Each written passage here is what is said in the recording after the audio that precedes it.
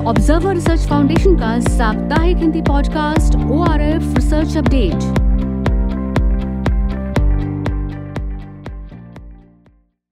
नमस्कार, यह है ORF हिंदी का साप्ताहिक पॉडकास्ट और आप सुन रहे हैं ORF रिसर्च अपडेट। आपके साथ मैं हूं स्वाति अर्जुन और आज के एपिसोड में मेरे साथ हैं Harsh Pant. Harsh Observer Research Foundation में डायरेक्टर स्टडीज़ और हेड ऑफ स्ट्रेटेजिक स्टडीज़ की दोहरी जिम्मेदारी निभाते हैं और इंटरनेशनल फॉरेन पॉलिसी से जुड़े विषयों पर रिसर्च करते और करवाते हैं।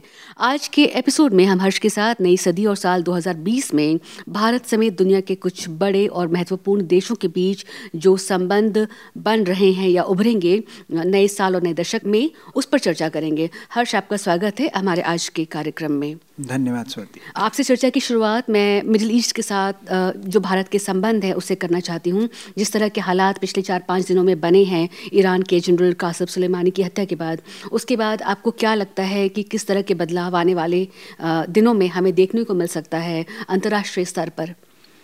स्वाति, अगर किसी को ऐसा लगता था कि 2019 बहुत ही एक टर्बुलेंट ईयर है और उसमें अब कुछ स्टेबिलिटी आएगी, तो ट्रंप साहब की जो अटैक किया ट्रंप एडमिनिस्ट्रेशन ने कासिम सुलेमानी के ऊपर, उसने उसको तहस नहस कर दिया उस आशा को। क्योंकि 2020 भी मुझे लगता है काफ़ी उथल पुथल वाला, खासकर मिडल ईस्ट में गुजरेगा, क्योंकि वहाँ की समस्याएं काफ़ी पुरानी हैं, वहाँ की समस्याएं काफ़ी जटिल हैं और वहाँ पर घी में आग डालने का काम किया जा रहा है। जो भी मेजर पावर्स वहाँ पर अभी पॉलिसीज़ अपनी अपना रही है, इसमें सिर्फ अमेरिका ही नहीं, अगर आप रूस की विदेश नीति देखें और वहाँ के जो एक्टर्स हैं, ईरान हो, सऊदी हो, उनकी विदेश नीति देखें तो वो भी काफ़ी एग्रेसिव है। जो अभी हुआ है उसका इम्पैक्ट सीधा सीधा हिंदुस्तान के ऊपर पड़ता है, क्योंकि अगर वहाँ पर कोई कॉन्फ्लिक्ट होती है तो उससे भारत की जो अर्थव्यवस्था है वो न सिर्फ वो चरमराएगी, बल्कि भारत की जो एनर्जी सिक्योरिटी है, भारत की जो विदेश नीति, जिसने अभी तक मिडल ईस्ट में तीनों पोल्स में बैलेंस बनाने की कोशिश करी, अरब देश हो, ईरान हो या इजराइल हो, तीनों के साथ हमारे संबंध बहुत अच्छे हैं और मोदी सरकार की एक बड़ी सफलता रही है मिडल ईस्ट, उसमें समस्या आने की बहुत संभावना बन जाती है। अभी फ़िलहाल ऐसा हुआ है कि दोनों साइड्स ये इंडिकेट कर रहे हैं, वाशिंगटन और तेहरान, की हम अब वो डीएस्केलेशन की तरफ जाएंगे, लेकिन ये समस्या अपनी जगह बनी हुई है और इसमें कोई भी छोटी सी मिसअंडरस्टैंडिंग, छोटी सी मिसकम्युनिकेशन एक बड़े संकट की ओर ले जा सकती है। तो इसलिए हमको सतर्क रहने की ज़रूरत है। आपने कहा कि हमें सतर्क रहने की ज़रूरत है और बहुत सारे देश हैं जो कि इसमें एज एन एक्टर या कह लीजिए कि वो कैरेक्टर रोल में है या फिर वो सपोर्टिंग एक्टर्स में है। आपने चीन का जिक्र नहीं किया। क्या चीन इस पूरे मसले से बिल्कुल अलग थलग है या फिर इस वक्त वो वेट एंड वॉच की पॉलिसी अपना रहा है? नहीं, चीन का मैंने इसलिए जिक्र नहीं किया क्योंकि चीन इस समय चीन की जो सिचुएशन है वो काफ़ी कुछ भारत की सिचुएशन से मेल खाती है। चीन भी भारत की तरह मिडल ईस्ट में स्टेबिलिटी चाहता है, क्योंकि वहाँ से बहुत बड़े तादाद पर चीन तेल खरीदता है और उसकी डिपेंडेंस, जो एनर्जी डिपेंडेंस है वो काफ़ी ज़्यादा है। तो कहीं पर चीन भी इसी पेशोपेश में है कि वो क्या करे।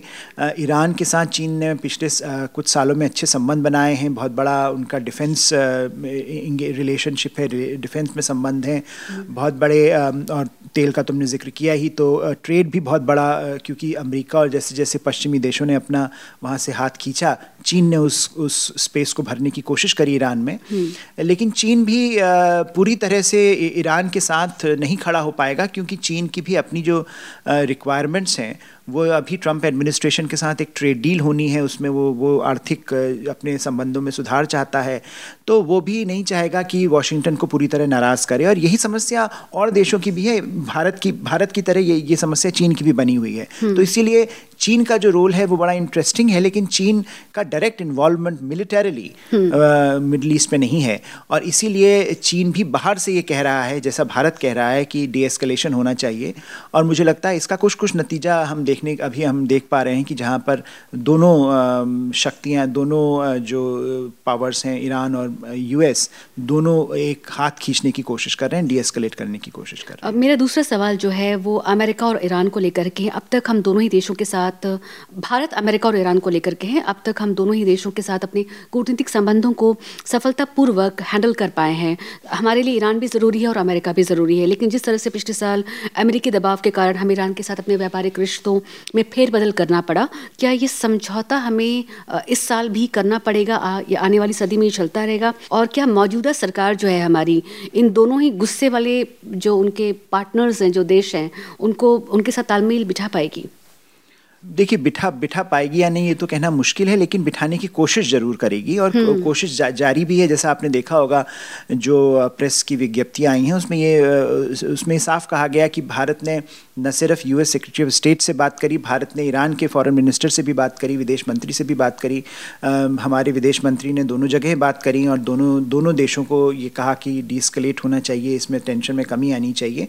और भारत का जो पहला स्टेटमेंट आया था जब कासिम सुलेमानी को टारगेट करा था अमेरिका ने और असैसिनेट किया था, तब भी भारत ने ये कहा था कि ये सही कदम नहीं है, इससे इंस्टेबिलिटी बढ़ती है मिडल ईस्ट में। तो भारत ने अपनी पोजीशन को जाहिर कर दिया, लेकिन जैसा आपने जिक्र किया कि हमारे संबंध दोनों देशों के साथ अच्छे हैं और अभी जनवरी में ये हमको चाबहार में वेवर मिला, चाबहार पोर्ट जो हम बना रहे हैं ईरान में, वहाँ पर अमेरिका ने हमको वेवर दिया, ट्रंप एडमिनिस्ट्रेशन ने वेवर दिया। तो ये हमारी कूटनीतिक सफलता है कि हम उसको दोनों को मेंटेन कर पा रहे, बैलेंस कर पा रहे हैं। लेकिन ये बात बिल्कुल सही है कि अगर दोनों के बीच में तनाव बढ़ता है तो हमारे लिए मुश्किलें बढ़ेंगी, हमको चूज करना पड़ेगा, हमको एक पक्ष के साथ खड़ा होना पड़ेगा और इसका चूज करने का दबाव दोनों ही देश डालेंगे और हमारे लिए दोनों ही कोई भी हम चॉइस अपनाएंगे उसमें हमको दूसरी तरफ नुकसान उठाना पड़ेगा। हर्ष, आपके साथ ये चर्चा हम जारी रखेंगे, लेते हैं एक छोटा सा विराम।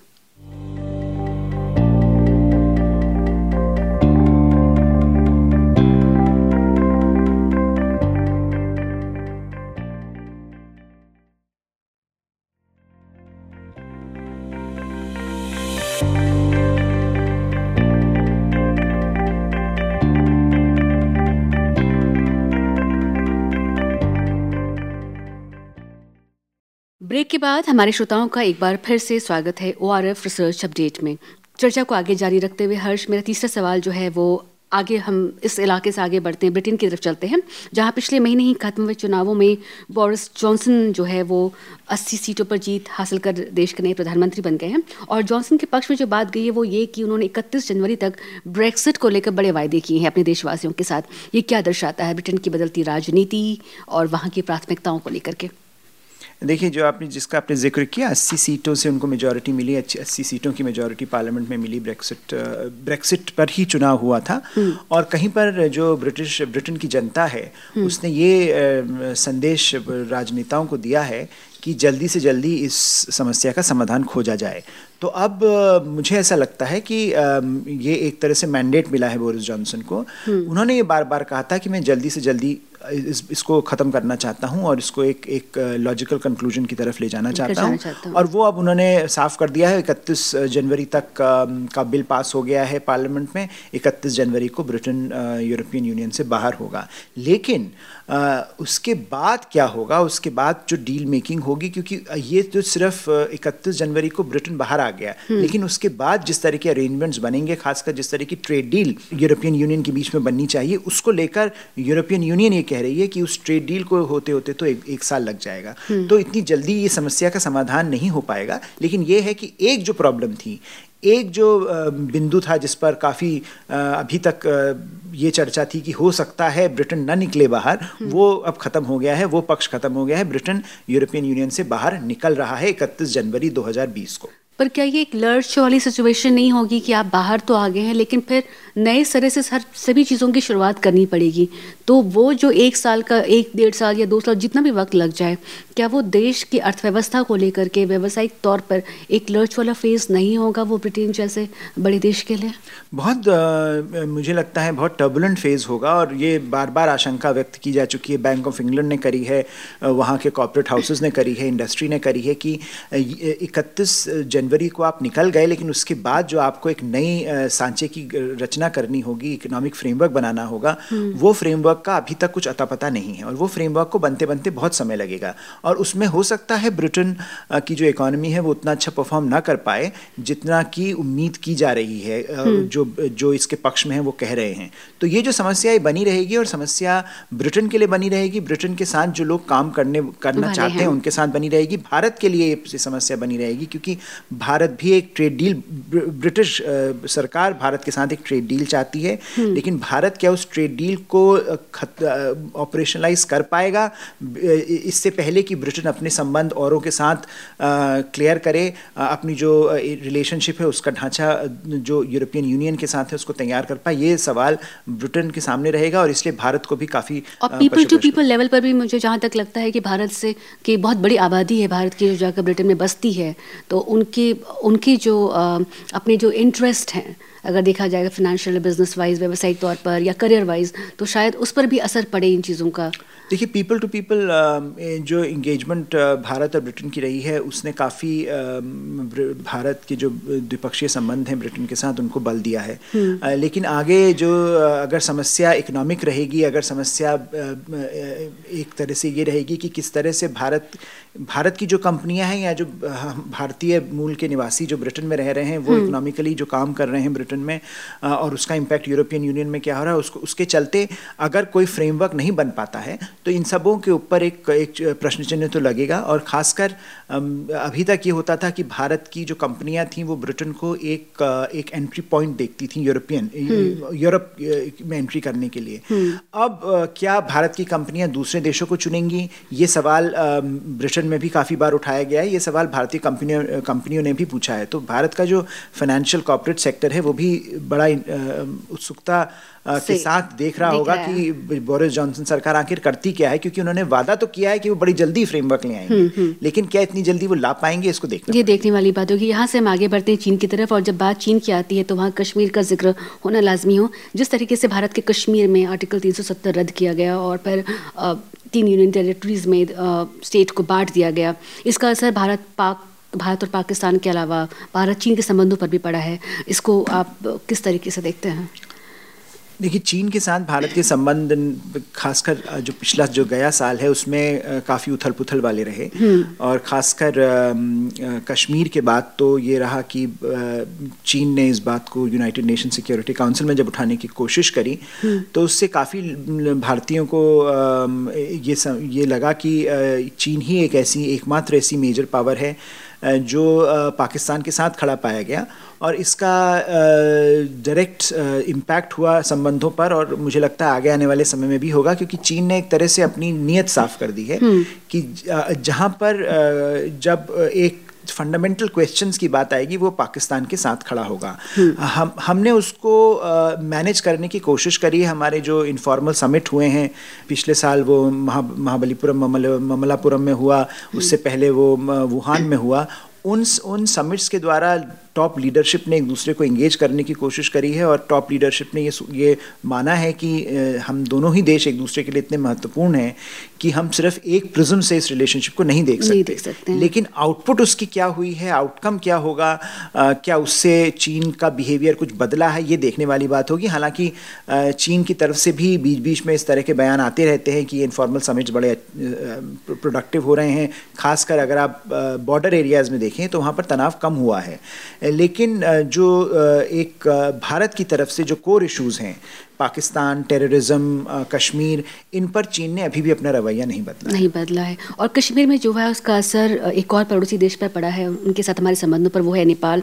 बहुत ही इम्पोर्टेंट देश हमारे लिए, लेकिन जो ट्राइफिकेशन हुआ है कश्मीर में, और उसके बाद जो है काला पानी का जो मुद्दा है, काफ़ी पुराना मुद्दा है, वो फिर से गर्म हो गया, क्योंकि वो काला पानी नेपाल के नॉर्थ वेस्ट कॉर्नर पर स्थित है और स्ट्रैटेजिकली उसका बहुत उतना ही महत्व है जितना कि डोकलाम का भारत, भूटान और चाइना के बीच है। तो भारतीय मानचित्र में इसे उत्तराखंड के पिथौरागढ़ में दिखाया गया है, लेकिन नेपाल का मानना है कि ये उनके देश में आता है। दूसरा जो बड़ा मुद्दा है वो है सीए, जो कानून जो पास हुआ है, उसका असर भी, क्योंकि नेपाली मूल के काफ़ी लोग हमारे देश में हैं और दोनों देशों के बीच में शादियां भी होती रही हैं, और लोग बहुत फ्रीली लोग एक दूसरे के देशों में जाते हैं, रहते हैं, बसते हैं। तो इसको लेकर के भी अचानक से ये जो रिश्ता है वो बहुत ही नाजुक दौर में पहुंच गया है। तो इसको लेकर के आप क्या कहना चाहेंगे? देखिए, एक जो खास बात मुझे लगता है 2019 की रही वो ये रही कि हमने ऐसे मुद्दे भारत सरकार ने उठाए जो कि प्राइमरीली घरेलू मुद्दे की तौर पर उनको देखा गया, लेकिन उनका इम्पैक्ट एक्सटर्नल रिलेशंस पर, भारत के विदेश संबंधों पर पड़ा है और इसको नकारा नहीं जा सकता। हमारे चाहे वो कश्मीर का मुद्दा हो या सीएए का मुद्दा हो, दोनों ही मुद्दों ने हमारे संबंधों पर एक हमारे जो अपने पड़ोसी देशों के साथ संबंध हैं उन पर इम्पैक्ट किया है। जैसा आपने जिक्र किया, नेपाल हो, बांग्लादेश हो, चीन हो, पाकिस्तान तो खैर है ही, लेकिन और जो देश हैं जो हमसे जुड़े नहीं हैं उन वहाँ भी जो एक परसेप्शन बना है वो ये कि टर्बुलेंस है भारत में, और भारत में जो निर्णय लिए जा रहे हैं वो भारत की छवि को किसी तरह से इम्पैक्ट उस पर होगा या नहीं होगा, इसको लेकर काफ़ी डिस्कशन डिबेट हो रहा है, न सिर्फ हमारे पड़ोसी देशों में बल्कि और देशों में भी। लेकिन जहाँ तक आपने पड़ोसी देशों की बात करी, इसमें नेपाल और बांग्लादेश खासकर, क्योंकि ये दोनों देशों के साथ समस्याएं तो रहीं, लेकिन उसके बावजूद भारत सरकार का एक अटेम्प्ट रहा कि इनके साथ हमारे संबंध सुधरें, और सुधरे हैं। अगर आप याद करें कुछ साल पहले जो ब्लॉकेड अनऑफिशियल ब्लॉकेड हुआ था उसके बाद तो बहुत ही संबंध खराब हो गए थे, लेकिन प्रधानमंत्री मोदी ने काफ़ी बार नेपाल की यात्रा करी और एक जो पीपल टू पीपल इंटरेक्शन है नेपाल का उसको रिवाइव करने की कोशिश करी। रामायण सर्किट बन रहा है जिसको लेकर हम रिलीजन बेस्ड डिप्लोमेसी को प्रमोट कर रहे हैं। लेकिन जो काला पानी का मुद्दा ये सडनली आया, इसमें कहीं पर एक इसमें पॉलिटिकल मोटिव भी था कि कुछ लोग, भारत सरकार का ये मानना है कि जो मैप है वो फंडामेंटली कोई ऑल्टर नहीं किया गया। मैप वही था जो पहले भी यूज़ हो रहा था। भारत ने एक नया मैप इशू किया जो कि जिसमें भारत सरकार की तरफ से काला पानी वहीं दिखाया गया जहाँ पहले दिखाया गया था, लेकिन इसका इंस्ट्रूमेंटल यूज़ कुछ लोगों ने नेपाल में किया ज़रूर है भारत के खिलाफ। अब वो थोड़ा सा मामला दबा है, उसको दोनों हमारे जो देश हैं शीर्ष नेतृत्व ने इसको मैनेज करने की कोशिश करी।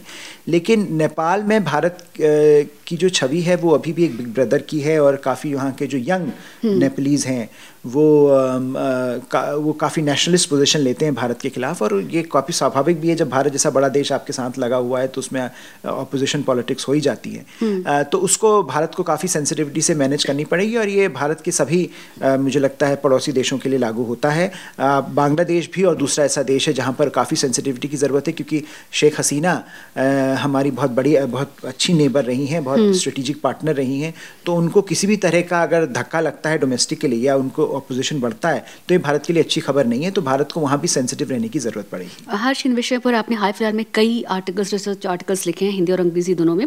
उनमें से कुछ के शीर्षक मैं यहाँ शेयर कर रही हूँ अपने लिसनर्स के लिए। India's Middle East conundrum, India and the UK in Johnson era, Trump के खिलाफ महाभियोग के बहाने राजनीति, और CDS and the path to jointmanship. हमारे रीडर्स ORF हिंदी और इंग्लिश की वेबसाइट पर आकर पढ़ सकते हैं। इसके साथ ही हम अपने कार्यक्रम के अंतिम चरण में पहुंच चुके हैं, लेकिन आज हम जाने से पहले हमारे कुछ लिसनर्स के पत्र अपने कार्यक्रम में शामिल करेंगे जिन्होंने हमें अपनी प्रतिक्रिया भेजी है, और मैं चाहूँगी कि आप इसका जवाब दें। पहला जो एक कमेंट आया पत्र के रूप में मेल में हमें मिला, ये विशाल त्रिपाठी ने हमें लिखा है। इन्होंने लिखा है कि ये एक शानदार पहल है, खासकर हिंदी वालों के लिए। मैं बहुत खुश हूँ। Thank you ORF। विशाल के लिए अगर आप कुछ कहना चाहे तो आप दूसरा भी मैं आपको सुना देती हूँ, उसके बाद आप जवाब दीजिएगा।